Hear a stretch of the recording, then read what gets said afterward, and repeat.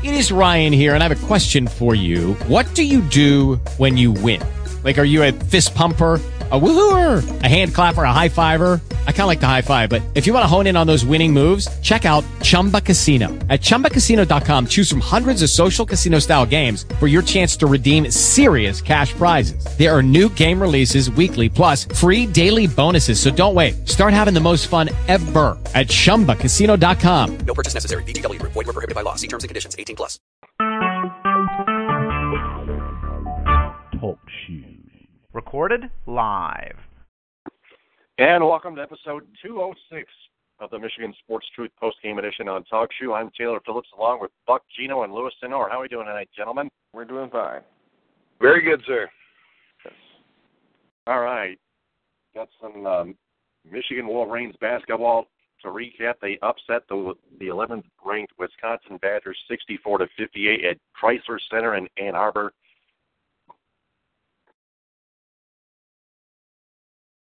Huge upset. Michigan improves to 17-9 overall, and 7-6 in the conference. The Badgers only suffer their fifth overall loss and third in the Big Ten. 21-5 and 10-3 in the Big Ten. Zach Irvin, of all people, managed to play well. Came off the milk carton tonight. Yeah, 18 points, 5 rebounds, 38 minutes, 6 of 12 shooting, 2 of 5 from 3. It's not bad. Not quite great, but very good. Mo Wagner doing his thing. Blackjack points, 21, 8 of 14 shooting, 27 minutes. Then you got Muhammad Ali Abdul-Rahman with 12. And Duncan Robinson with 6, Derek Walton Jr. with 5, and DJ Wilson with 2. That's it. You know, I don't know if you got to watch the whole game, Taylor. I really thought that Wisconsin kind of dared Zach Irvin to have a game tonight. They took away Derek Walton, who has been really lights out for the Wolverines in their last 3 victories. And he's been the catalyst. He's been the catalyst, and Greg Gard knew that, so he came out tonight. And Wisconsin always, as a program, plays good defense, and they basically took Derek Walton away. And they dared Zach Irvin to be a big part of that Michigan win, not to take away from what Moritz Wagner did, but Zach Irvin, I think, really was the MVP, because if they don't get his 18 points, they probably aren't getting it from somebody else. So I think Zach Irvin, in one of the last home games he'll have as a Wolverine, finally came through tonight how most fans, including myself, have wished he would have performed the entire season. Yeah, Zach Irvin had to step up for Derek Walton Jr., who was shut down to just 5 points. His only field goal was a 3-pointer, but he hit 2 free throws. He was 2 out of 3. And Zach Irvin was actually there when usually Zach Irvin usually doesn't step up. He did tonight. Michigan, I felt hear the rest.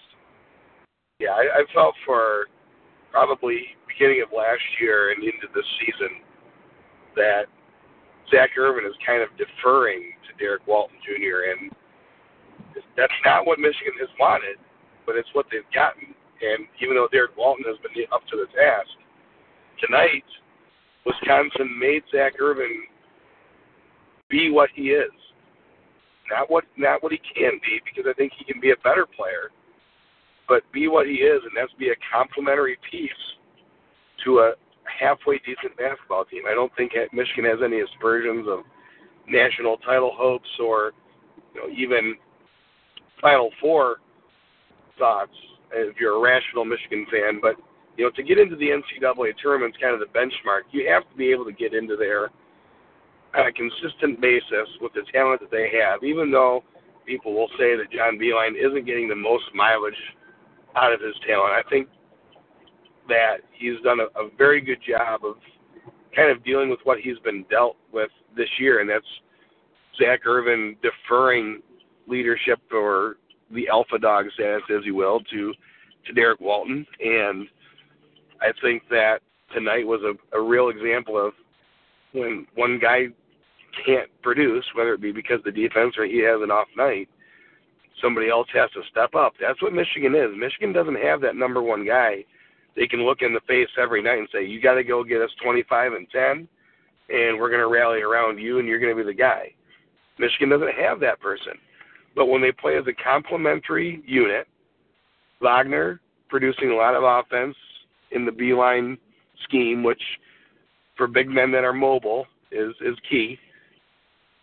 And you have a guard that can hit from outside and really keep the defense honest and keep them off a guy like Wagner, then you're going to have a winning result, or at least a very good result, as long as your defense comes to play. And I think tonight was a pure example of that. Now, you take into consideration that Wisconsin didn't have Bronson Koenig, and that was a big blow for them. But you got to play the schedule as it comes. And Wisconsin went into Chrysler Arena tonight knowing that they had a fight on their hands because Michigan, the hungrier team as far as position, Wisconsin's got their ticket punch. It's just going to matter of where they fall. On the other side of the ledger, you've got Michigan, who really needs pretty much every win they can get their hands on with the resume that they have.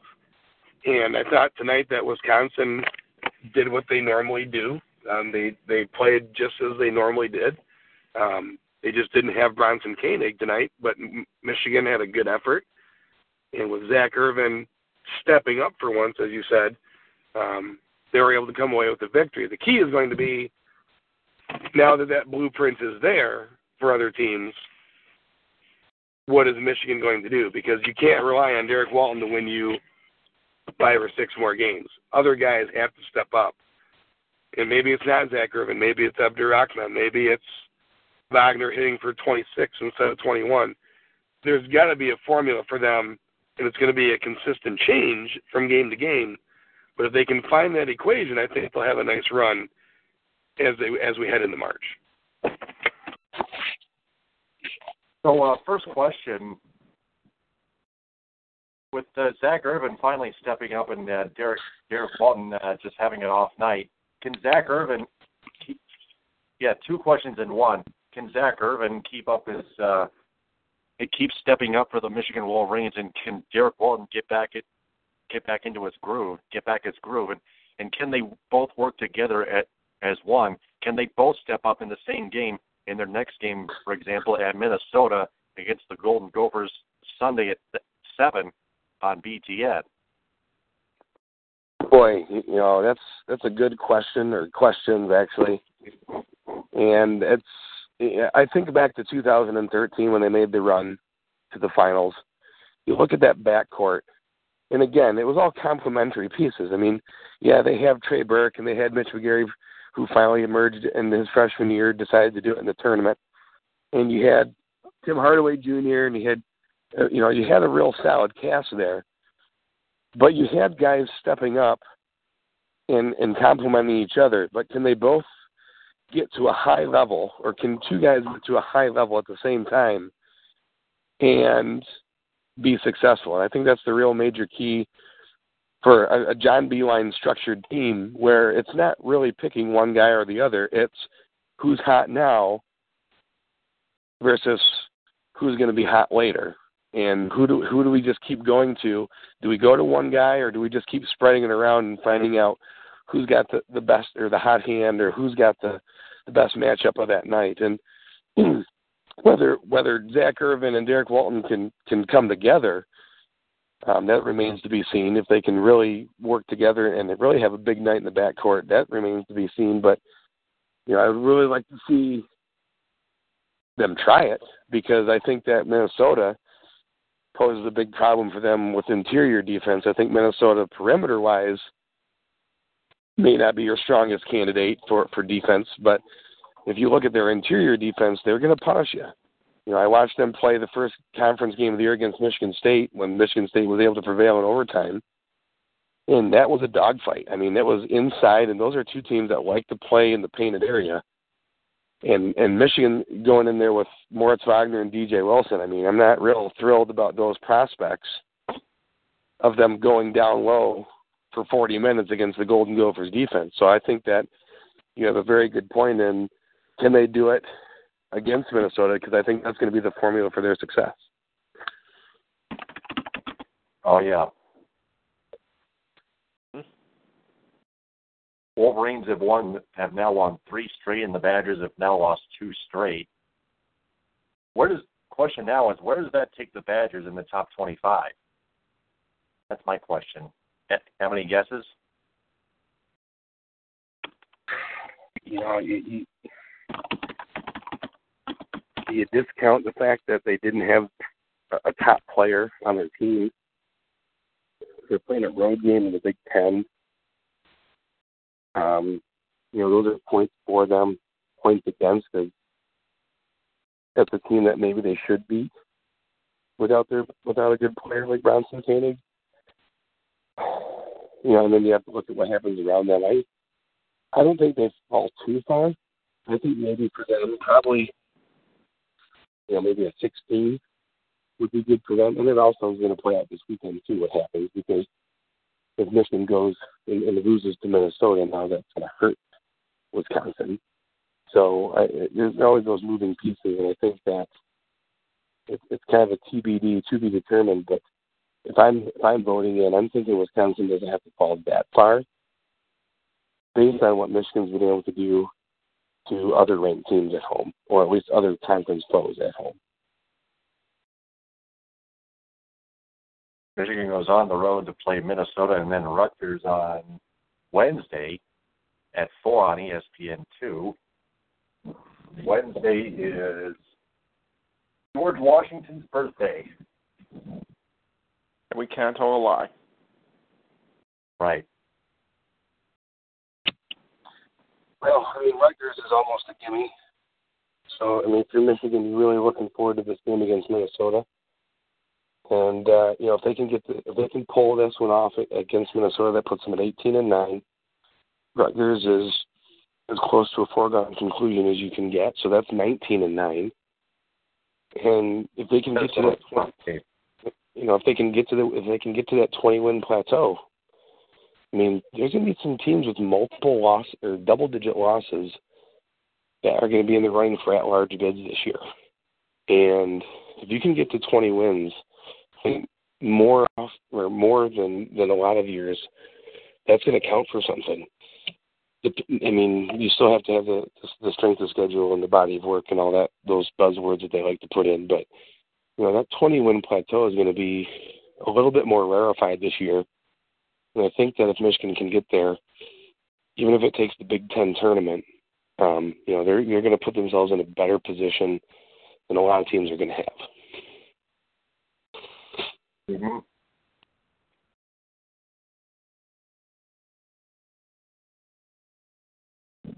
Minnesota is actually a tough team, especially at home. The Golden Gophers are 19-7 and 7-6 in the Big Ten. State, just like Michigan is, the Golden Gophers have won 4 straight after losing 5 straight. Golden Gophers have had quite a good year. They've struggled at times, but they've got at least a few road wins, and of course they've got a lot of wins at home, including the last one, 75-74 over Indiana at Williams Arena. They beat Ohio State 78-68 at Williams Arena on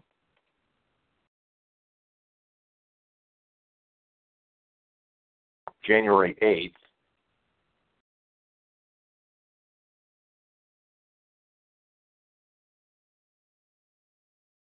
They also beat Iowa 101-89 at home. I'm just counting the Big Ten wins at home. They've got 3 thus far.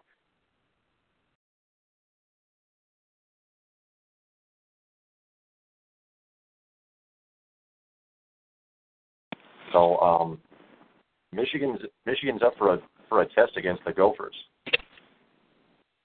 You look at that, Taylor, and you talked about the plays at home. I mean, it's not nicknamed the Barn because it's a fun place to play. Mm-hmm. It's nicknamed the Barn. It's the oldest building in the Big Ten by a landslide. And teams just don't like doing it. It's old. I can hardly hear you. Oh, sorry about that. It's really got everything a college basketball player doesn't want to have to deal with. And I think for the true home court advantages, Minnesota's got one of the last remaining ones in college basketball, and it shows. So Michigan's going to have to be out at their gate.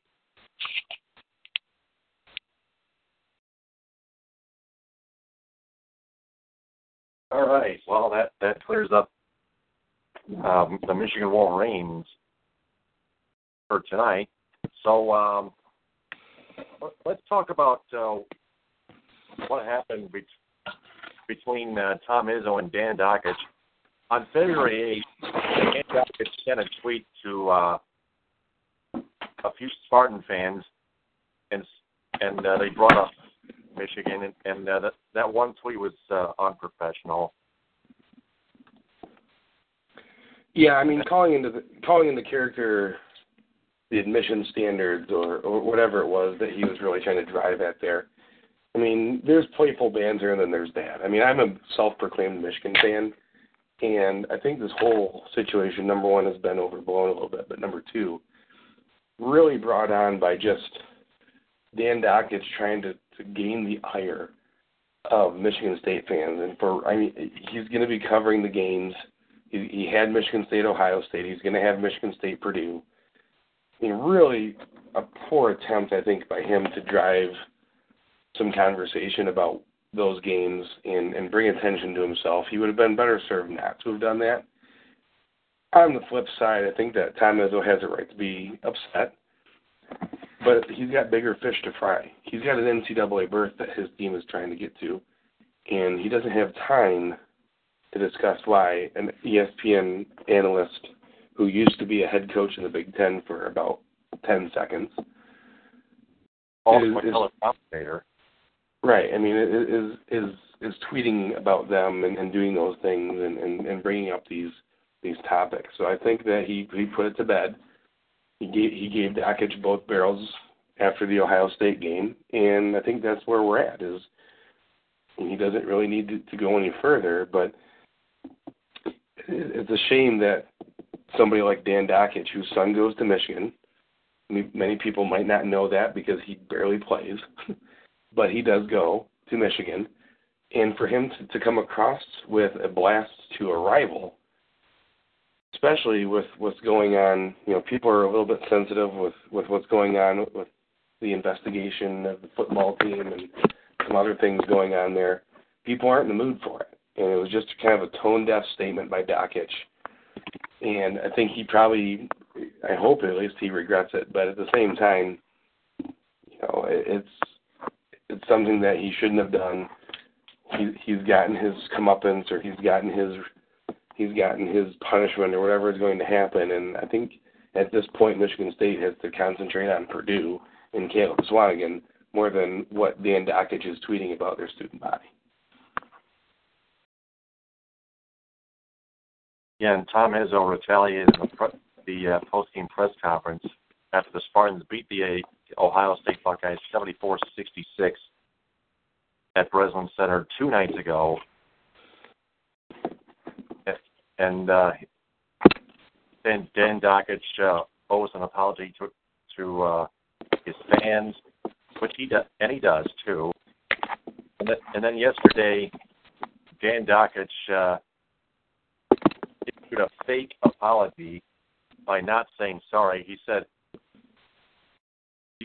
he tweeted out he has unreal respect for Izzo, Sparty, and its fans. Looking forward to the conversation, but he never apologized. And no. And the thing is, I don't think he will. That's because he used to. That's because he refused to, and that's still rude. And I think it was totally. ESPN's call too. I mean, his employer right now, they're caught between a rock and a hard place, because if they make him do something, I've got 2 kids. If you make somebody apologize to somebody else, it's not heartfelt. It's not something that you thought of on your own. And in the same vein, they've got a guy who's going off half-cocked on a team that they cover in a conference that they have a very nice, lucrative contract with, and you've got somebody that's making waves.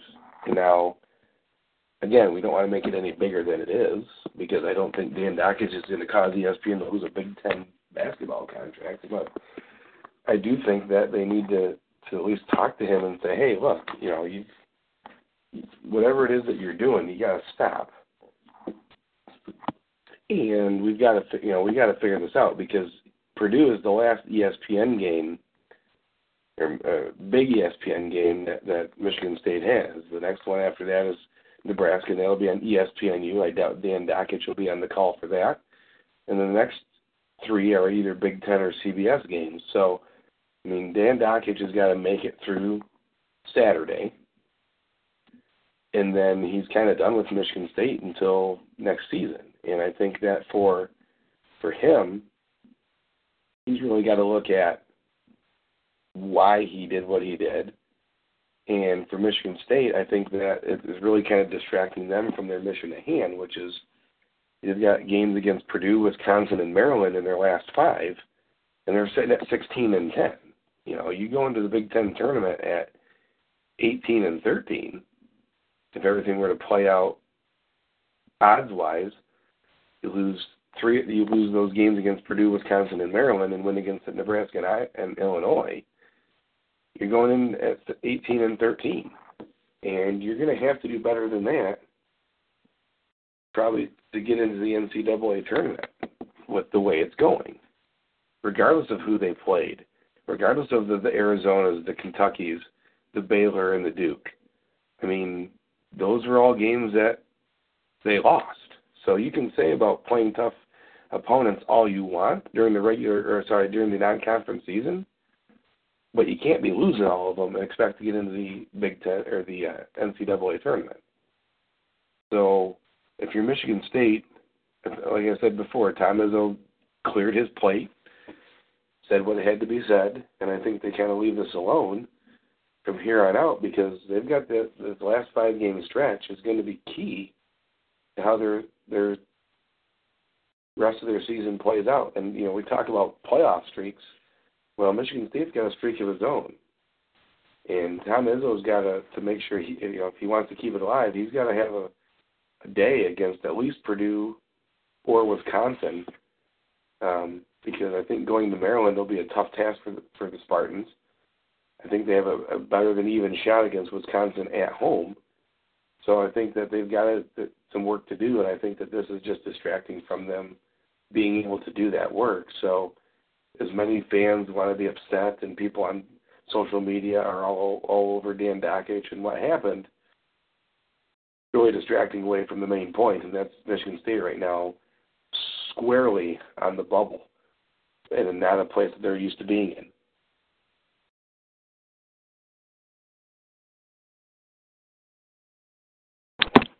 Yeah, I think if Dan Dakich is still not going to apologize and delete the rest of his tweets about Sparty whining, then he should have to get his sorry ass fired. Well, and it may come down to that. It's one of those things where you just can't do that. It'd be one thing if he was an NFL commentator on ESPN making those type of comments, because he doesn't have to face the music. He doesn't have to go to those games and be around those people. But Dan Dakich is right in the center of it. He's a prominent college basketball analyst on ESPN, and Michigan State and college basketball is a brand, and they're going to be on the big network more often than not. So, he's really put himself in a tight spot. Firing, I don't know if ESPN's going to go that far, but if he's not going to apologize, I mean, it's not going to make it any better. And then you look at what's going to happen next season. ESPN can't just say, "Well, Dan, you don't have to do the Michigan State games," because if you look at the ESPN schedule this year, or if you look at Michigan State's schedule, I should say, ESPN's on there quite a bit, and he's going to run into them again. So it's an interesting situation that's going to play out. But again, I think it's taken away from, unfortunately, what Michigan State has to do, and that's win some basketball games here down the stretch and keep that streak of NCAA tournament bursts alive. Mm-hmm. Well,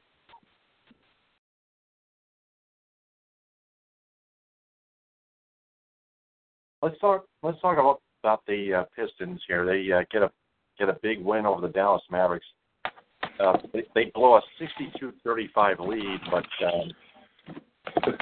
they hang on 98-91. The Mavericks just took over the last half of the third quarter, and the Pistons try to give the Mavericks the game, but the Mavericks didn't want it. No, Mavericks didn't want it, and I think that's kind of how the Mavericks season has gone for them in the Western Conference now. 12 games under 500 in the Pistons. They did enough to get themselves the win, and it's a win is a win. They're at 27-30, and you know when you look at the Pistons winning that game, some other things that are surrounding the team that people really haven't talked about too much because they're heading towards the playoffs.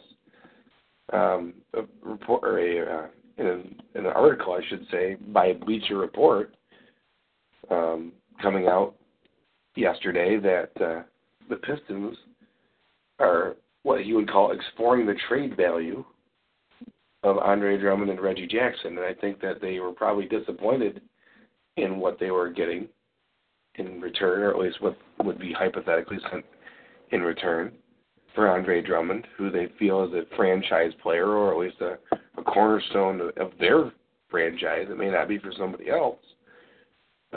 But you know, they were kind of disappointed of what the value was for those guys. And I think it goes to show that the Pistons right now, they're exploring trade options for Drummond and Jackson, who are max players. They look at KCP, who's up for a contract this summer.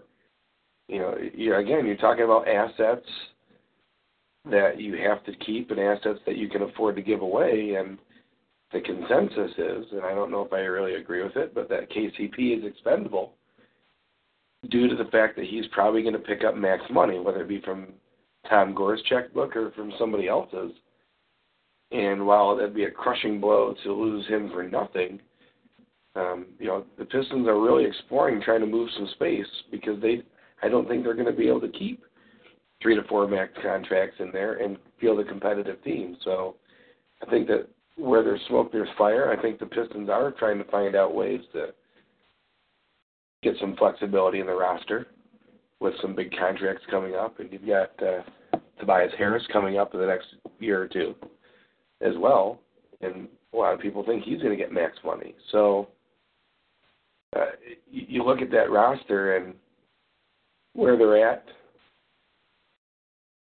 in the conference as well as talent-wise overall, it's good to know what your guys are worth, but I think they're getting some significantly lower returns than they thought they would based on the fact that a lot of people know that they're trying to move them to make room for another max player. So it'd be interesting to see. Like I said this last time I was on, it's going to be an interesting and dicey situation for the Pistons because I think if they don't make the playoffs, it shows a regression, but at the same time, they're going to have to gear up for next season because the East isn't going to get any worse. And right now, they're at the bottom half, the bottom third of the East. And to get out from under that, they're going to have to make significant changes or guys are going to have to get significantly better. And I don't think they have that ability. So it'll be a very cautious and treacherous next couple weeks here as we approach the trade deadline for the Pistons, because they're getting hot right now. They're starting to gel. They're starting to play better. Granted, they're playing some teams that aren't so good, but they're really making their way towards a playoff spot. And are they willing to give that up to set up for the future by moving some pieces around so they can put everybody under a salary cap and not have to pay luxury tax money? Yeah, and the article said, an article headline that the Pistons were exploring trade options involving Andre Drummond and Reggie Jackson, and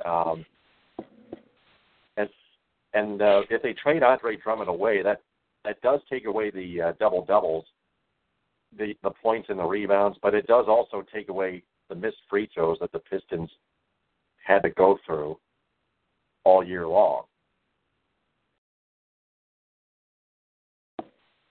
Also, the arrogance of Reggie Jackson continuing, even if he scored well, as usual.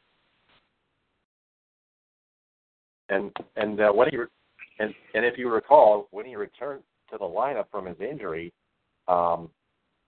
he hurt the team with his arrogance because he said they didn't give him the ball much, and they started taking more losses before getting back to their winning ways. Well, there's a saying that winning cures all, and I think in this case for Reggie Jackson, we haven't heard as much from him. Not that Stan Van Gundy forgot about it, but when they're winning, regardless of how they're doing it, it tends to make things go to the back of the bus rather than the front, and I think that's just the case here. I think Reggie Jackson isn't the best fit for what the Pistons are trying to do. They thought he was, but he has struggled since last year. I mean, he averaged 18.8 points and 6.25 assists a game last year. I mean, out of your point guard, yeah, you'd like some more assists, but, I mean, you're not talking about a pure number one or point guard position player. And I think that they were really hoping for a big jump for him and hit it this year, and instead they had a regression and some disappointment from them, and they dipped their toe in the water and found out what his value was before this article came out. I mean, there was some trade rumors about him and Ricky Rubio, a month and a half ago now, and that kind of gave him, I mean, he had been kind of moseying along the season, not really doing a whole lot, and then as soon as that trade rumor came out, amazingly enough, he got better.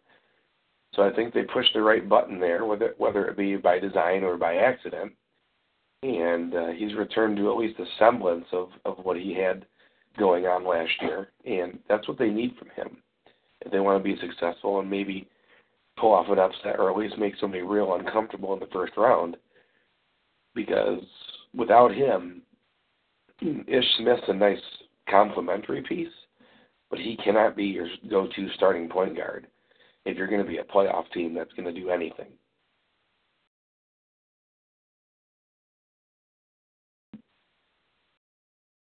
Well, Ricky Rubio had reached a career low before that trade rumor was brought up. 7.9 points per game, but 8.7 assists per game. I think that's what I remember. But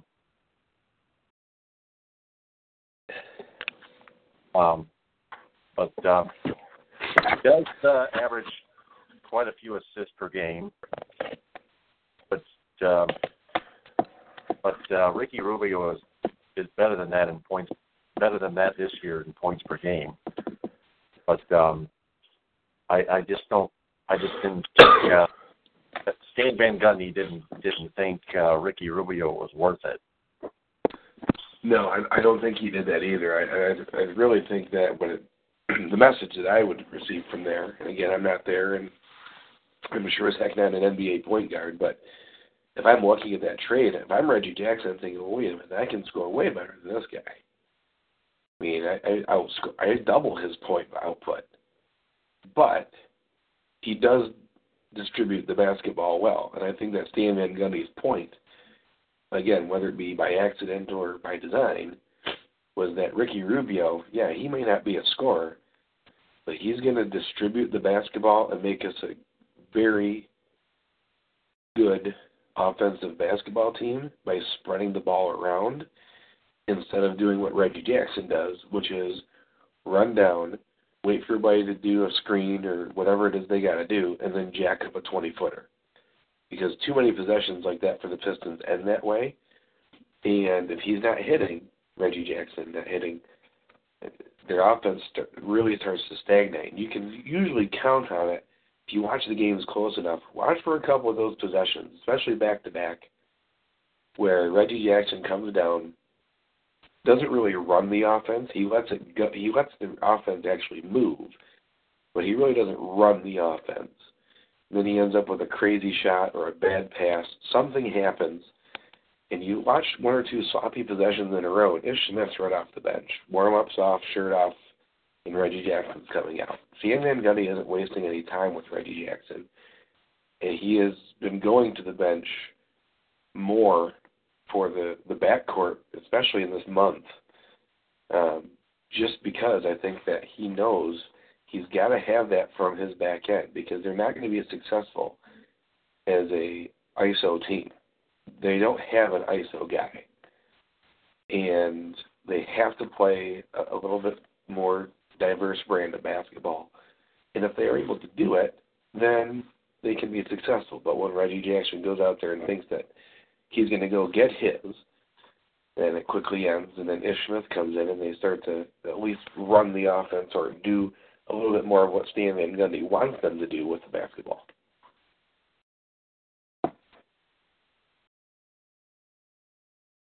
Well, we're going to see what goes on down the road for Drummond and Reggie Jackson and the rest of the Pistons team. Pistons also looking forward. Hopefully, the Pistons are looking forward to trading Aaron Baines and keeping Boban Marjanovic. See him get some more playing time. Yeah, I mean, Aaron Baines has really played well in this last stretch as well, upping his value from wherever it was. It's hard to gauge the value of somebody like an Aaron Baines trade-wise, because he's not a guy that is going to do a whole lot for your team. On the surface, he's your backup center that may swipe you some boards and get you a couple points while your main guy's out. But you know, as we've seen him in some later games, especially in the last 4 or 5, he's really come out, and I think that he's motivated Drummond. You know, and I talk about pushing buttons and coming together. I think Stan Van Gundy's done a really nice job of using his bench to motivate his starters. And what I mean by that is he's not been afraid to go to the bench, especially early in games. And we talked about it during one of the broadcasts that I think it was the New Orleans game that we talked about. I mean, the backcourt for the Pistons, John Lure played 17 minutes, and Reggie Jackson played 20 minutes that night. Ish Smith came out and played 24. And they spread the other minutes around because KCP went for a career high. But, you know, Stan Van Gundy is not going to stand around and let whoever his starters are deemed to be to go out there and coast.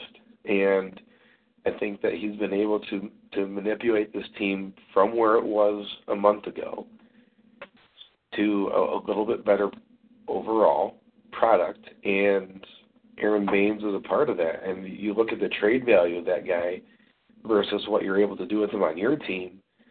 I mean, yeah, he's not going to give you much, but he's going to do something to motivate your starters to get it in gear. And I think that's where his value is going to come from, is from maybe a team that can use a backup center that could get their guy that currently isn't doing anything or isn't trying as hard because there's nobody behind him that gives a damn. Getting somebody in there that will make some waves and do something to get the starters back online. Now, Gustav Nyquist of the Red Wings, the left winger, finally received a 6-game suspension late yesterday afternoon. Now, Wednesday afternoon. It waited hours and hours and hours for his phone hearing. He slashed Jared Spurgeon on Sunday at XL Energy Center in the 6-3 loss to the Wild. The NHL Department of Player Safety was a little bit too soft, except they understood that Gustav Nyquist was now a first-time offender after that vicious slash. It still could have been a 10-game suspension, but not quite 20, because he's not a repeat offender. Well, it was a tough situation for both he and the Player Safety Board because on one hand, you have a really dangerous play, and no matter what Jeff Blashill says about optics, and no matter what anybody says about what it looks like, it was a dangerous play. And there's not room for that in hockey. I think when you watch the actual live game footage at full speed, I think that when Spurgeon checks Nyquist from behind to start the whole process of what happened, Nyquist turned around and had the intent to give something back to Spurgeon. It's pretty obvious he had the intent to do that. The difference lies in where he thought Spurgeon was. I think he thought Spurgeon was much closer, and that he was going to basically turn around with the stick, jam it into his chest, and basically send a message that way. Instead, Spurgeon had backed off, and because Nyquist had turned around with the angle the stick was coming, he got Spurgeon in the face. It does not excuse at all what happened, but it gives an explanation. And I think that Player Safety took that and ran with it. And they said, well, he's a first-time offender, number one. Number two, I don't think that he meant what happened. He didn't do it with the intent of sticking Jared Spurgeon in the face. He did it with the intent of getting him back for a play that probably happens on in a hockey game multiple times. But it's still not any more fun to get pushed down from behind. And the third thing in his favor, I think, that got him the 6 instead of 10 or maybe 15, was that Spurgeon came back to play in the game. I think all of those factors combined gave him what he got, which is the 6-game suspension. And I think the league, a lot of people were very critical of it, but I think they got the point across, and that was, it doesn't matter if you're a first-time offender or not. It doesn't matter what you're trying to do or not. You've got to be aware of where you're at in the ice. You can't be doing those things. That's but true. At the same time, we realize that you're not that type of player, and we don't think you're going to do it again. Because now for Gus Nyquist, if something happens, now Player Safety has to look at it and go, well, gee, did he learn his lesson last time? And they take every case in its own individual atmosphere, I guess I'll say. And I think that they made a good call.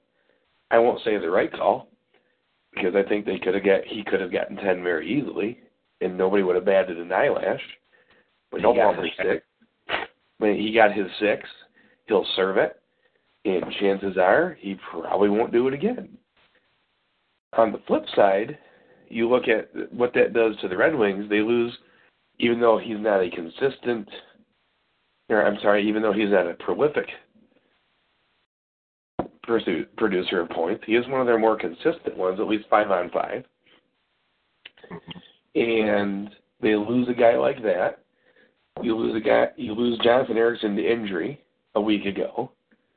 I mean, it's not getting any better. Guys are getting hurt. Guys are coming back and then getting hurt. Or guys are coming back and trying to work their way back into the lineup. It's not there. They're going to miss the playoffs. And this delusion that the Red Wings have of trying to do what they have to do, I mean, at this point, you're in last place in the Eastern Conference. You are 25 games or less, depending on what your schedule is, from the end of the season. The rate that Detroit would have to win games at this point is beyond all realm of possibility. Plus, you'll have to have all the other teams in front of you go down the toilet, and you have to be that good. They have a less than 1% chance of making the playoffs. If there was ever a time for Ken Holland to say, you know what, we gave it our best, this owing things to the veterans or whatever crap can go down the window, play the kids, find out where you're at. You're not going to get any better. You certainly aren't going to get much worse because you're going to have Arizona and Colorado pass you. So if I'm Detroit right now, I'm thinking, gee, we play the kids, we're probably going to get the third pick or fourth pick because, well, again, Las Vegas is guaranteed at least the third, but we're going to get a fourth spot lottery that we might be able to parlay into a first or second pick if one of the ping pong balls or whatever they use falls right. And Nyquist's suspension is just another dagger in the chances of Detroit even entertaining a thought of getting into the playoffs for the 26th straight year. And I've said it many times, I'm not going to beat that dead horse. There is no way that this team is getting into the playoffs. There is no way that they're going to get magically better in the next 25 games. There's also no way that these other teams are magically going to get worse. You know, if you look at teams, Montreal fired their coach, Michel Therrien, fired again in favor of Claude Julien. Again, it happened in 2003, and it happened in 2017. Montreal is in the playoffs right now. That is the fourth coach that has a better record than Jeff Blashill that got dusted this year in the Eastern Conference. I'm not proposing that they fire Blashill now because it's not going to make a lot of difference. I think you just let him finish the year out and see where the chips fall. That said, there are 4 teams that are ahead of you in the standings and were ahead of you at the time that they fired their coach. What's the problem? Is it your coach? I'll tell you what the real problem is. Ken Holland, the general manager, staying the fucking course. Well, of course, we're in agreement that, I mean, the roster is a complete train wreck. You know, and I'm sitting there watching last night. They did a very nice tribute to Mike Ilitch, the late owner of the Detroit Red Wings, who passed away last week. Yep. And they come out, and they absolutely puke all over their shoes. Goal goes in the first shot of the game. And at that point, I mean, there's nothing left. That team is a beaten team. They got down 1-0 to St. Louis. They might as well have been down 10-0. Because the way they lost 2-0. Yeah, the way they played, they might as well have been down 20-0 because that's how they played. They play scared. They play cautious. They play not to lose.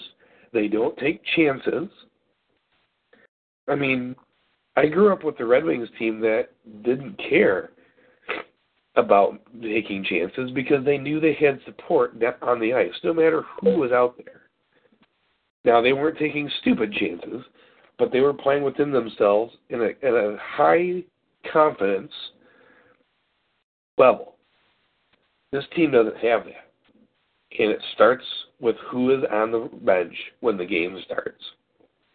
Because if you can't trust the guys on the bench, who are you going to trust to go out there and do their job? And Ken Howland has done a terrible job of constructing the roster. You've beaten this dead horse over and over again. They're in a bad spot. They can't get any better without some help, and nobody's going to give them any help that I can foresee. They're going to have to either buy guys out, or they're going to have to let them play out the contract and hope that they do something better than what they're doing now. Justin Advocator hasn't scored in 39 games. No, he's getting paid $7 million. I'm sorry, he's getting paid over $4 million a year. Wow. You know, I mean, Riley Sheehan still doesn't have a goal. 0 goals and 8 assists. And again, people are entitled to bad days, weeks, whatever you want to talk about. But the point is that they grossly overestimated what their roster was going to be able to do. For the past few years, yeah. Right, and they have no way of getting out of it. It sickened me last night. Shouldn't say sickened. It made me upset when you hear somebody like Pierre Maguire, who's an idiot, talk like an idiot and saying that Ken Howland has an eye for talent. Number one, he doesn't have an eye for talent. Usually finds him. That's the past. And it wasn't even the past. He didn't make decisions on guys like Nick Lidstrom and Sergei Fedorov. I read some interesting posts on Twitter. You go to the Jeff Moss DSR, the Detroit Sports Drag. He doesn't do many articles anymore, but he's pretty active on Twitter. Look at the guys that they draft in the first round. Western Hockey League. Where did Ken Howland come from? Oh, the Western Hockey League. Where did he start scouting? Oh, the Western Hockey League. There's a very strong correlation between the Western Hockey League and the guys they have on this roster. Darren Helm was Western Hockey League alum. You could keep going on down the line. It's either NCAA guys or Western Hockey League guys or you're Swedish. That's about what it is. And, I mean, you know, discounting Anthony Manth's performance in the Quebec Major Junior Hockey League when he got over a point a game in that league. Yeah. Which, I mean, guys like Sidney Crosby were having those types of years. What about Andreas Athanasiou? Yeah, playing in the Ontario Hockey League for the Barrie Colts. Now, he didn't light up the AHL. Well, neither did a lot of guys on your roster. What does that have to do with anything? It doesn't. So it's back to the flawed logic. It's back to the same old things. They're just not good. And I've been a Red Wings fan. I can remember the first time I watched them that I can remember was back in the days when they were losing the Campbell Conference Finals to Edmonton, 87 and 88. This is the worst team I've seen. They don't have any plan. They don't have any continuity. And yeah, injuries have some part to do with that, but you can't lean on that as an excuse because other teams have injuries too. And through some miracle, they have a well-stocked farm club with guys that could step in and play at a replacement level. They refuse to do it. So I don't want to keep harping on this point because I think it's something that has been said over and over and everybody realizes it, but the team is not good. Let the young kids play. You got nothing to lose. You're not going to get any worse than Arizona. You're probably not going to get much better than teams like Carolina and Buffalo. Go for that third spot. And if the kids surprise you and actually start playing well, it's a bonus. They get some confidence. Going into next year into a new building, it can mean a lot. But instead, like you said, staying the course, all these other tired cliches that we have to hear, it's not working. And I think it'd be more of a victory if Ken Howland admitted it than if they were to somehow get hot and do something to get close to the playoffs. They're nowhere close to the playoffs right now. They're 9 points back of the second and final wild card spot where the Maple Leafs are. They have 63 points. The Wings have 54. The Wings are tied with the Dallas Stars in points for the fourth worst in the NHL. The Stars just have 2 more regulation losses than the Wings do. That's why the Stars are the third worst right now, before the Arizona Coyotes and the Colorado Avalanche. Yeah, and they're 6-0 in the shootout this year. Just think if they were as bad as they have been. I know. They're second to last in goal differential in the conference, and they can't score. I mean, they've got 141 goals in 57 games. I mean, there were when I was back watching the Wings in their heyday, there were weeks they had 141 goals. It felt like. They're just not a potent team. They've built around this facade of defense first, and we're going to play a careful game. That's not the Red Wings that we know. At least most of the fans that have been watching them for a long time have come to know. And that's really where I kind of stand on it. This isn't the team that we're used to seeing, and wholesale changes are needed. You okay? Yeah, I'm okay. The Gatorade went down the wrong pipe. But they're going to have to really evaluate where they're at heading into both the expansion draft and the trade deadline. I mean, if being in the last place isn't going to make you sell, I don't know what is. Yeah, you got to sell, regardless. You're not that close to the playoffs as of today, and you got nothing to lose now, so you might as well just sell. Well, you look at the teams that have so I mentioned the teams that had fired their coaches. Yep. Florida is 3 points out of a playoff spot. They're kind of treading water, but they've improved under Tom Rill. The Islanders, as soon as they fired Jack Capuano and put Doug Wade at the helm, have been on fire since he's taken over. They're only 1 point back. Only 1 point back, and they've got the same amount of games played as Toronto. And then you've got Montreal, who is first in the division,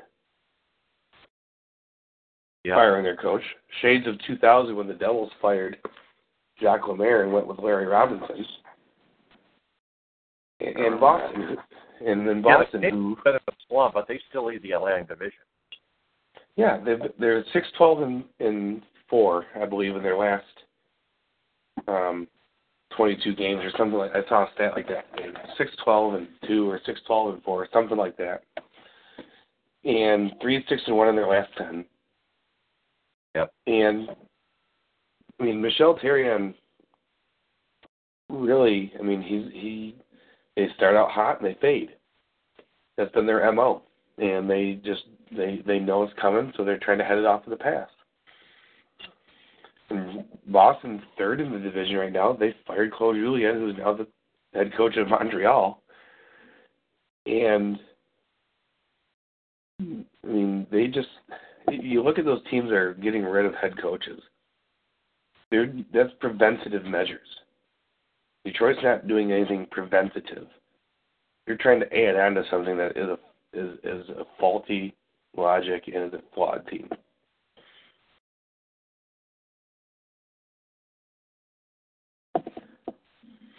They're trying to find ways to work with what they have, and what they have isn't good enough. And if that's not a motivator to sell, I wouldn't be able to tell you what is. That's the whole story, folks. So, let's see what else we got here. Jim Harbaugh trolls Paul Finebaum for calling him a cheater for hiring the father of a top-rated recruit. Hashtag alternative facts. Let's see. Also,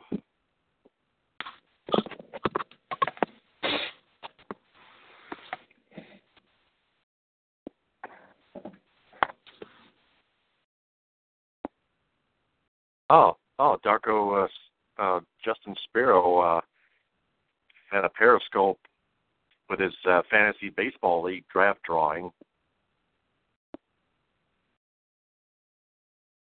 Michigan to build a $21 million weight room for their football program.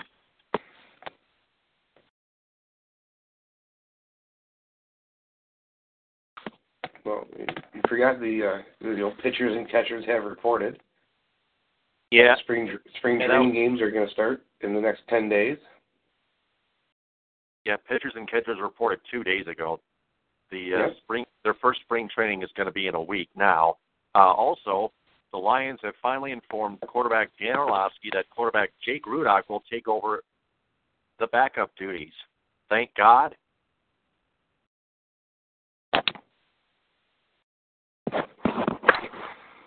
Also, Michigan State Police request arrest warrant for 3 players after investigation into sexual assault claim.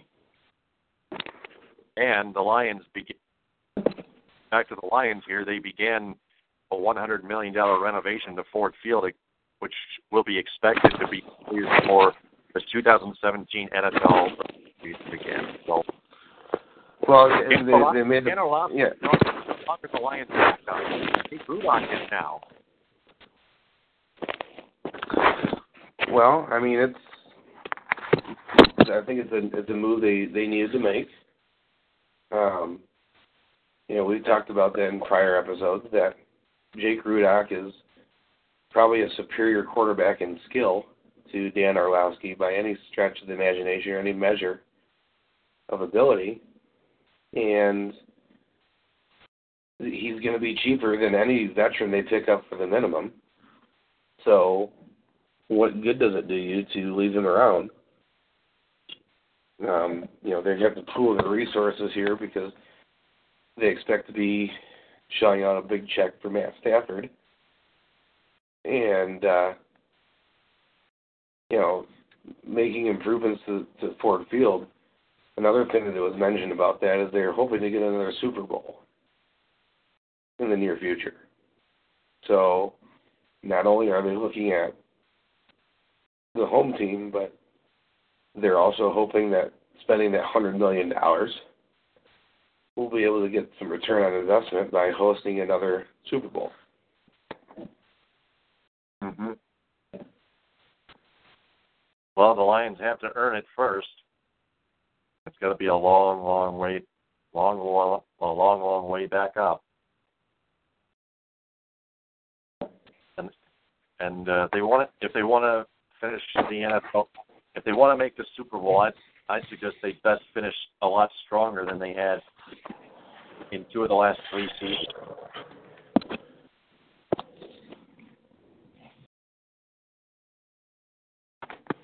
So that's all the Michigan sports headlines and concern to be covered for tonight. Now it's time for Louis Tenor for score, standings, and headlines from around the entire sports world. Louis, take it away.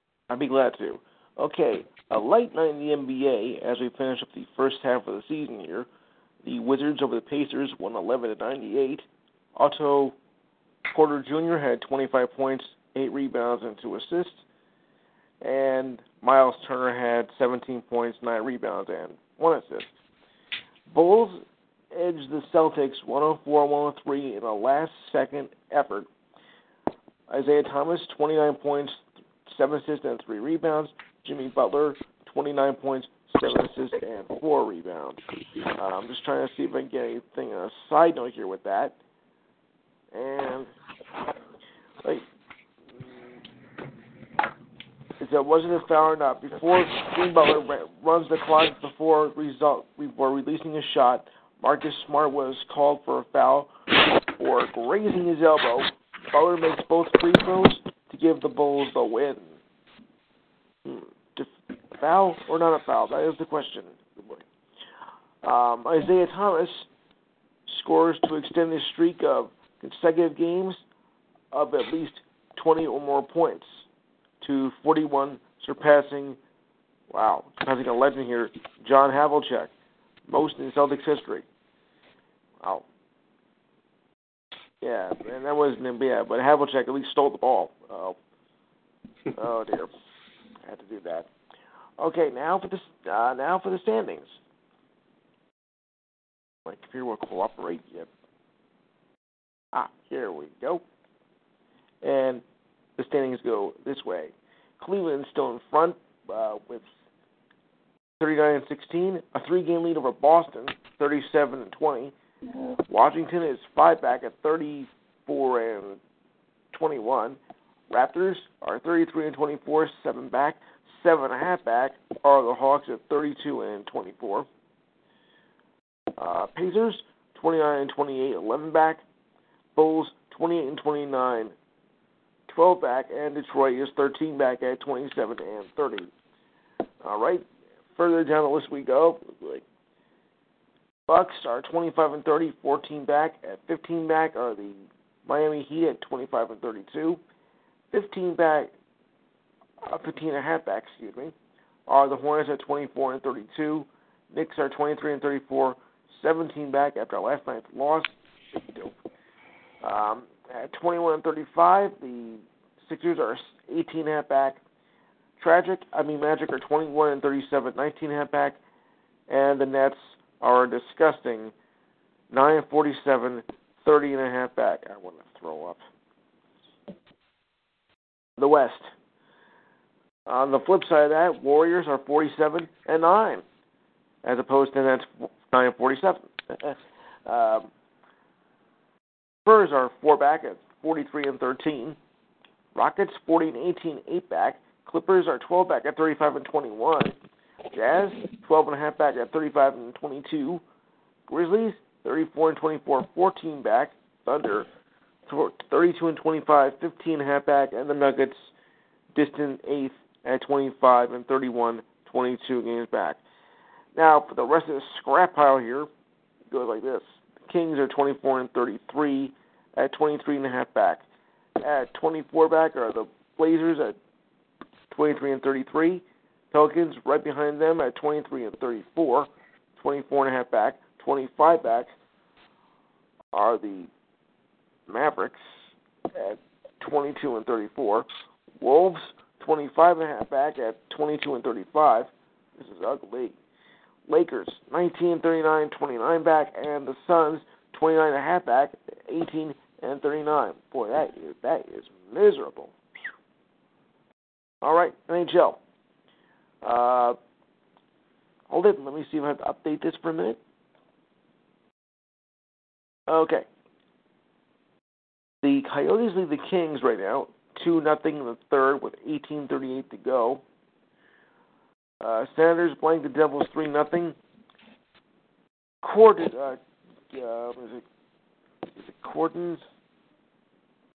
Condon makes 21 saves to get the win. Islanders beat the Rangers' 5-game winning streak as Ladd scores 2 goals to give the Islanders a 4-2 win as that long-heated rivalry continues. Penguins beat the Jets 4-3.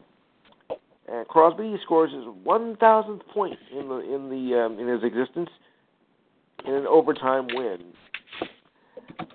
The Sabres of the Avalanche 2-0. Reinhart, Kane, one of the scorers in that game, and the Avalanche just continue to fall like an avalanche. Tarasenko holds on for the Blues to beat the Canucks 4-3. And Steen also scores late as well. Krumper stops 3-4 shots to give the Wild a 3-1 win over the Stars. McDavid retakes a scoring lead as they beat the Flyers 6-3. All right, so standings. I think that's number 28 for McDavid this season. Standings are as follows. In the Eastern Conference in the Atlantic, Montreal is 31, 19, 8, 70 points. Ottawa, 66 points at 30, 19, and 6.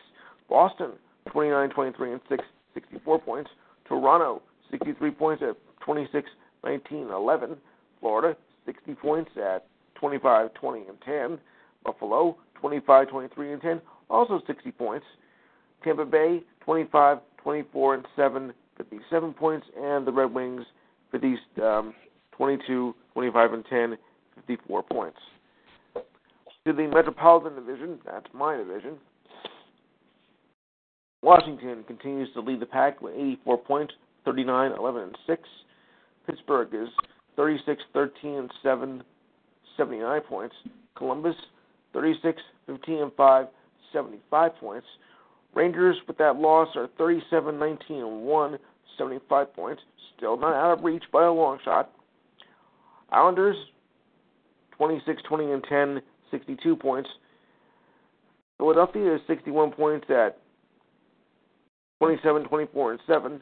Devils, with a loss again, now 24, 23, and 10, 58 points. My girlfriend is not happy right now. And Carolina, 24, 22, and 7, 55 points. Over to the West. Wild, 38, 13, and 6, 82 points. I got some news about the Wild in a little bit. Blackhawks, 75 points at 35, 17, and 5. Blues, 31, 22, and 5, 67 points. Yahoos, 21, 21, and 8, 62 points. Winnipeg, 26, 29, and 5, 57 points. Dallas at 22, 27, and 10, 34 points. And the Avalanche just continue to sink at 15, 38, and 2, 32 points. That's humiliating. And the Pacific. The Sharks, 34, 18, and 6, 74 points. The Ducks, 30, 18, and 10, 70 points. Oilers, 31, 19, 8, 70 points. Calgary, 29, 26, and 3, 61 points. Kings, 28, 23, and 4, 60 points. Vancouver is 25, 27, and 6, 56 points. And the Coyotes are 19, 29, and 7, 45 points. All right, we've got some hoops action here. In the second quarter, Mount St. Mary's having an easy time over Loyola Marymount, 73-40. Brandon Brown has 10 points, 3 rebounds, and 1 assist. Jacques Landau, 16 points, 11 rebounds, and 2 assists. I just call him Jack like everybody else. Jacques. The Zags, no trouble over San Francisco. A lapper, 96-91. Chase Foster, 15 points, 4 rebounds, 1 assist. Nigel Williams-Goss, 30 points, 7 assists, and 6 rebounds. Arizona, easy win over Washington State, 78-59. Laurie Markkinen, 19 points, 11 rebounds, 2 assists. Ike Irago, 17 points, 5 assists, 3 rebounds. Oregon over Utah, 79-61. Jace Johnson, 14 points, 12 rebounds, 1 block. Jordan Bell, 17 points, 7 rebounds, and 3 assists. As we mentioned, Michigan over Wisconsin, 64-58. Ethan Happ had 22 points, 6 rebounds, 6 assists. Mortiz Wagner, 21 points, 3 rebounds, and 1 assist. All right, scheduled for tonight, notable games. Just got a final here. Long Beach State over UC Davis, 78-69. And that game was in overtime. Right like that. Excluding top 25 here. Sacred Heart over FDU. That's fairly ridiculous. University, 91-81. They can't do anything right.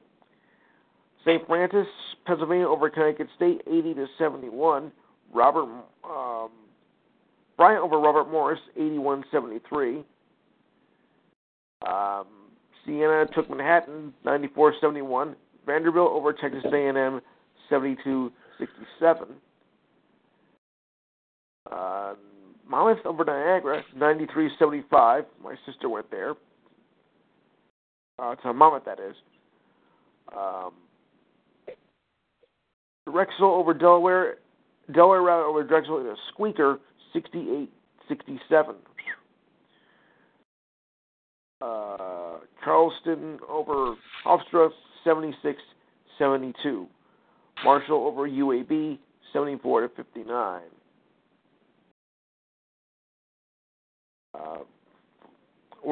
Southern Miss over Florida International, 69-66 in overtime. UTEP over North Texas, 77-71. And Memphis over Connecticut over Memphis, 65-62. That was a game worth watching. And Santa Clara just destroys Pepperdine, 106-55. Grand Canyon over Seattle, 61-58, and Hawaii over Santa Barbara over Hawaii, 56-54. Well, at least it was competitive, because Hawaii isn't really competitive in any of their sporting events. They're really not. All right, women's top 25. Texas A&M, LSU over Texas A&M, 67-63. Aisha Hillsman, 24 points, 4 rebounds, 2 assists. Morissette, 23 points, 4 rebounds, 3 assists. Indiana over Michigan, 72-61. Flattery had 23 points, 2 assists, 1 rebound. Angelina Cowley, 15 points, 12 rebounds, 6 assists. North Carolina State over BC, 70-58. Dominique Wilson, 23 points, 3 rebounds, 3 assists. Marlena Vasila, 20 points, 8 rebounds, 5 assists. Get up there. All right. Duke had no trouble with Wake Forest, 79-53. Lexi Brown, 24 points, 7 assists, 3 rebounds. Amber Campbell, 11 points, 4 rebounds, and 1 assist. Ohio State, 87-69. Kelsey Mitchell, 27 points, 3 rebounds, and 3 assists. Jessica Shepard, 28 points, 10 rebounds, and 2 steals. I should say the Ohio State. Notre Dame edges Clemson, 84-80.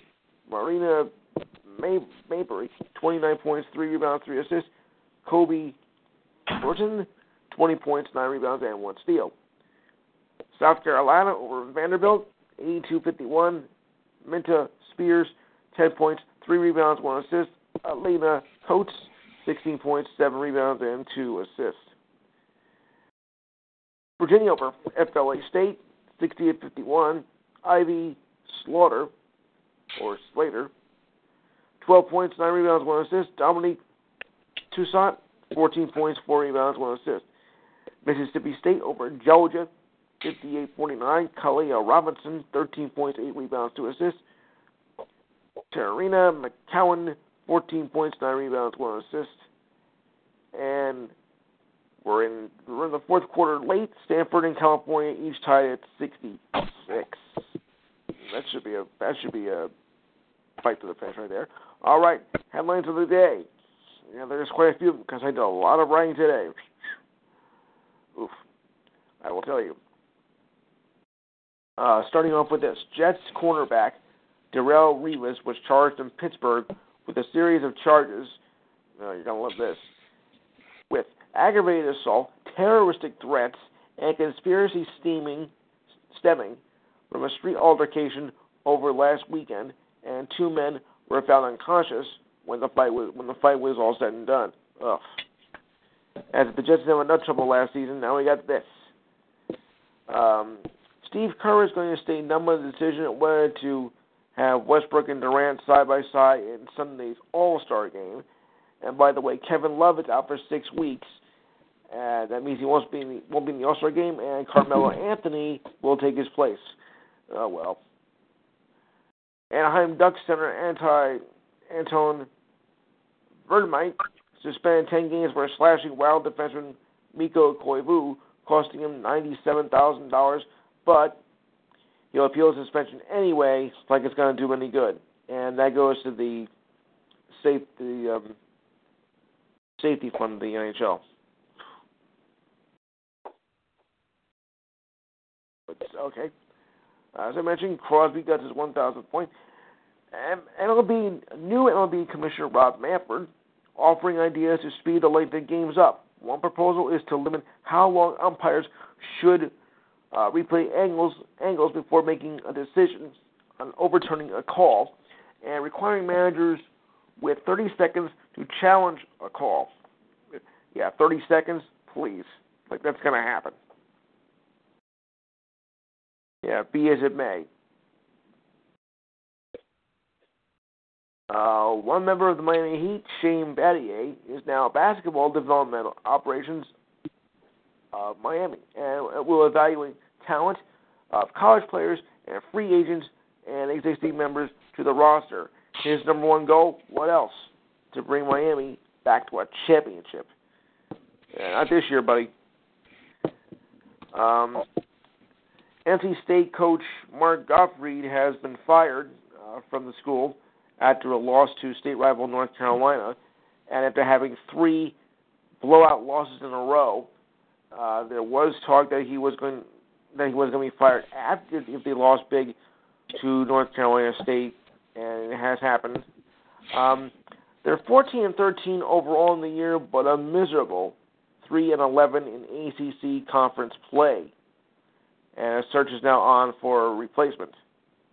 But right now, nobody's saying anything. A little note from my partner from my daytime show. Dallas Cowboys are expected to cut Tony Romo, thank God, as he has 2 or 3 years left on his deal as a quarterback. And Noah Syndergaard will be the opening day starter for the Mets. I don't know if that's good or bad news. Magic Johnson says he would like to have Kobe Bryant in the front office, but I got to tell you, is that really such a smart move? I mean, does he really have any business sense?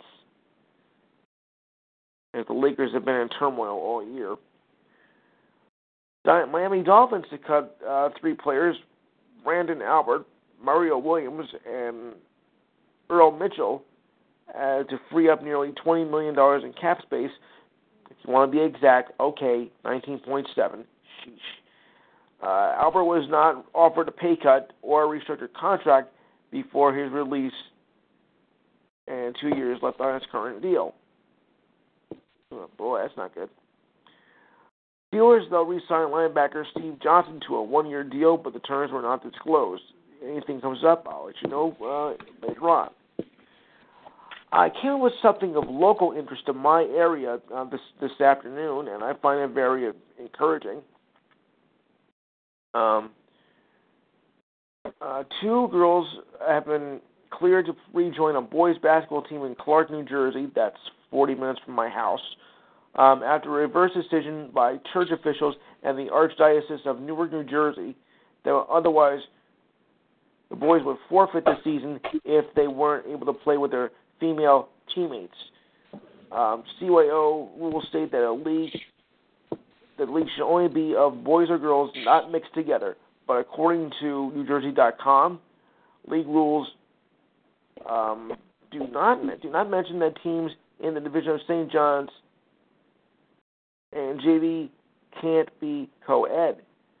Cardinal Joseph Tobin believes the team should not be penalized for mistakes that were made by others.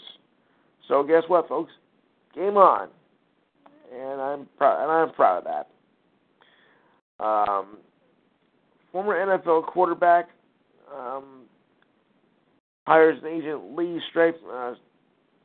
Steinberg, in hopes of making a comeback, like probably in the spring league. I got to get that name on there hang on a second here. One second here, because I think I forget his name right now, but I'll get it. All right. I said I did a lot of notes. Right. Hold on a second here.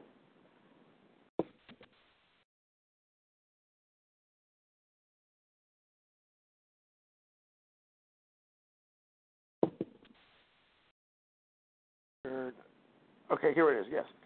Steelers, after 1 year, Vince Young, that's right.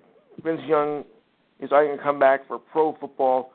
He last played for the Browns in 2013 and was cut after signing that moron, Johnny Manziel.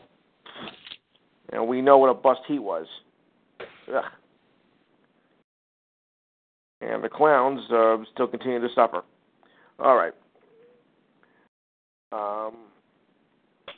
As we mentioned, the MSU Police Department submits warrants for 3 football players involved in an assault claim. Ugh. Sexual assault. Yeah. They were expecting more results at the end of the day, but so far I haven't heard anything more. But I'll check tomorrow. Yeah. All right. First, early this morning, Olympic sprinter Nesta Carter appeals dope ruling that cost him the 2008 gold medal. Wednesday, Carter filed an appeal, as was proven last month by the IOC that Carter did test positive for a banned substance. And speaking of that, Russia will sanction its track athletes that refuse to give back gold medals, and the officials vow to kick them off the national team until they do so. So far, only 1 of 23 medals have been returned, as they had a doping scandal of their own and have been disqualified, and the federation has been suspended since November of 2015 over widespread drug use. Suns crushed the Lakers last night, 137-101. Warriors over Kings, 109-86. Thunder was over the Knicks, 116-105. It was competitive to start with, though. Calgary over the Flyers, 3-1. Panthers over the Sharks in overtime, 6-5. Capitals acquired Tom Gilbert from the LA Kings for a conditional draft pick. However, there is a catch. The deal hinges on the Capitals' success in the playoffs and Gilbert's involvement. Kings will receive a 5th-round draft pick if the Capitals get past the first 2 rounds in the playoffs, highly unlikely, of course, and if Gilbert plays in at least 50% of those games, or else the deal is a bust. You knew there'd be a catch, though. 2 more things here. Pistons over the Mavs, 98-81. This was from the night before. Raptors over Hornets, 95-90. East Carolina over Temple, 78-64. Pirates over Creighton, 87-81. Thank you. North Carolina trounced its state rival, NC State, 97-73. That resulted in the firing. Davids over GW, 74-63. UMass over Duquesne, 96-66. Yes, it is pronounced Duquesne. Pelicans over Grizzlies, 95-91. Heat over the Rockets, 117-109. Spurs over the Tragic, 107-79. Bucks over the Nets, 129-125. Celtics over the Sixers, 116-108.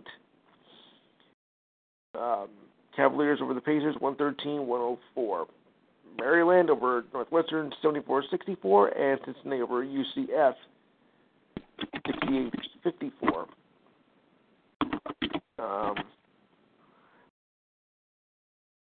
Now, you've, of course, heard of Forbes magazine. Well, they came out with their annual list again among the NBA's most valuable teams, and despite this atrocious season, the Knicks are still the most valuable team, worth $3.3 billion, most largely in part due to their large cable TV deal, of course.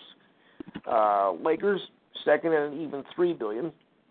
Warriors, $2.6 billion, and third, thanks in part to their recent success and a new arena in 2019. Celtics, $2.5 billion, and the Bulls at $2.3 billion. Despite trade rumors, Jahlil Okafor is still expected to play for the Sixers, saying that he is merely trying to concentrate on playing the game despite all the rumors surrounding him. Melo is expected to stay with the Knicks after the February 23rd trade deadline. But does anybody really want him? I don't think so. Kevin Plank, the CEO of Under Armour, responded to criticism of Donald Trump. Stephen Curry voiced his concern about Plank's praises of Trump, telling the Mercury News last week probably remove the last two letters of the word asset. Gee, I wonder what that means. Duh. Well, you get the idea. Plank wrote in the Baltimore Sun that he only wanted to clarify on what values he and his company stand for. Only 5 of 11 selected NFL players made the trip to Israel as part of the Goodwill Tour, only to be tarnished a program that would improve the country's image, as 6 bowed out due to safety concerns. Now, I can understand that, though.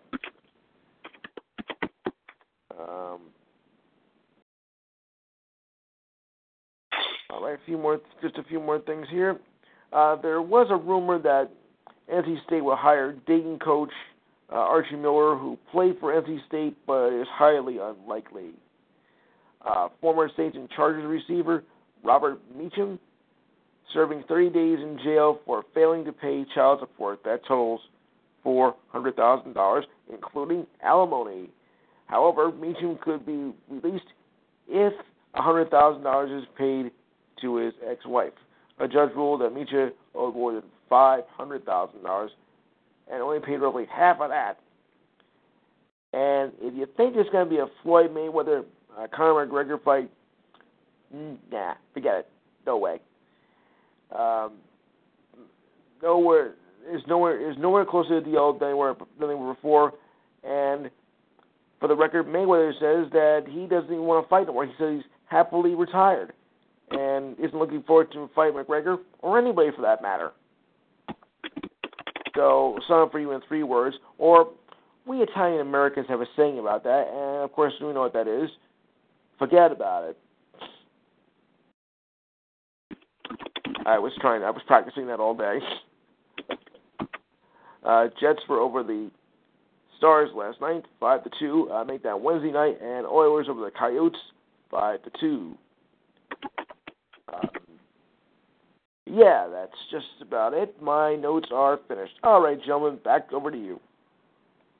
All right, that's going to do it for episode 206 of the Michigan Sports Truth Postgame Edition on TalkShoe. Buck Geno, nice to have you on here. Yeah, it was nice to talk. Mm-hmm. Absolutely. Always a pleasure. Yep. Mm-hmm. So, you available next week? Yeah, I take a look at the schedule and find out when the Red Wings are going to get embarrassed again. I'm sure I can find some time after that. Yep, absolutely. So, episode 252 on Spreaker is going to be on at midnight on Friday, unless it's pushed back. If it is, we'll get episode that then we'll have no podcast at all because there's nothing going on Friday night. One more update. Arizona leads LA 3-2, 6:34 to go in the third period. All right, in the NHL. So, thanks very much, Lewis. My pleasure. Until either Friday night or Saturday early morning on Spreaker. For Lewis Tenor and Buck Geno III, I'm Taylor Phillips. Follow Buck Geno III at Buck Geno III, triple I in Roman numerals. Follow me on Twitter at DT2Phillips. And like our Facebook page, The Michigan Sports Truth. Join our Facebook group, The Michigan Sports Truth. TTFN, ta-ta for now. Bon appetit. Until next time, America. Okay, round 2. Name something that's not boring. A laundry? Ooh, a book club.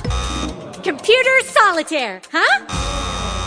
Ah, oh, sorry, we were looking for Chumba Casino. That's right, ChumbaCasino.com has over 100 casino-style games. Join today and play for free for your chance to redeem some serious prizes. ChumbaCasino.com. No purchase necessary. Void where prohibited by law. 18+ terms and conditions apply. See website for details.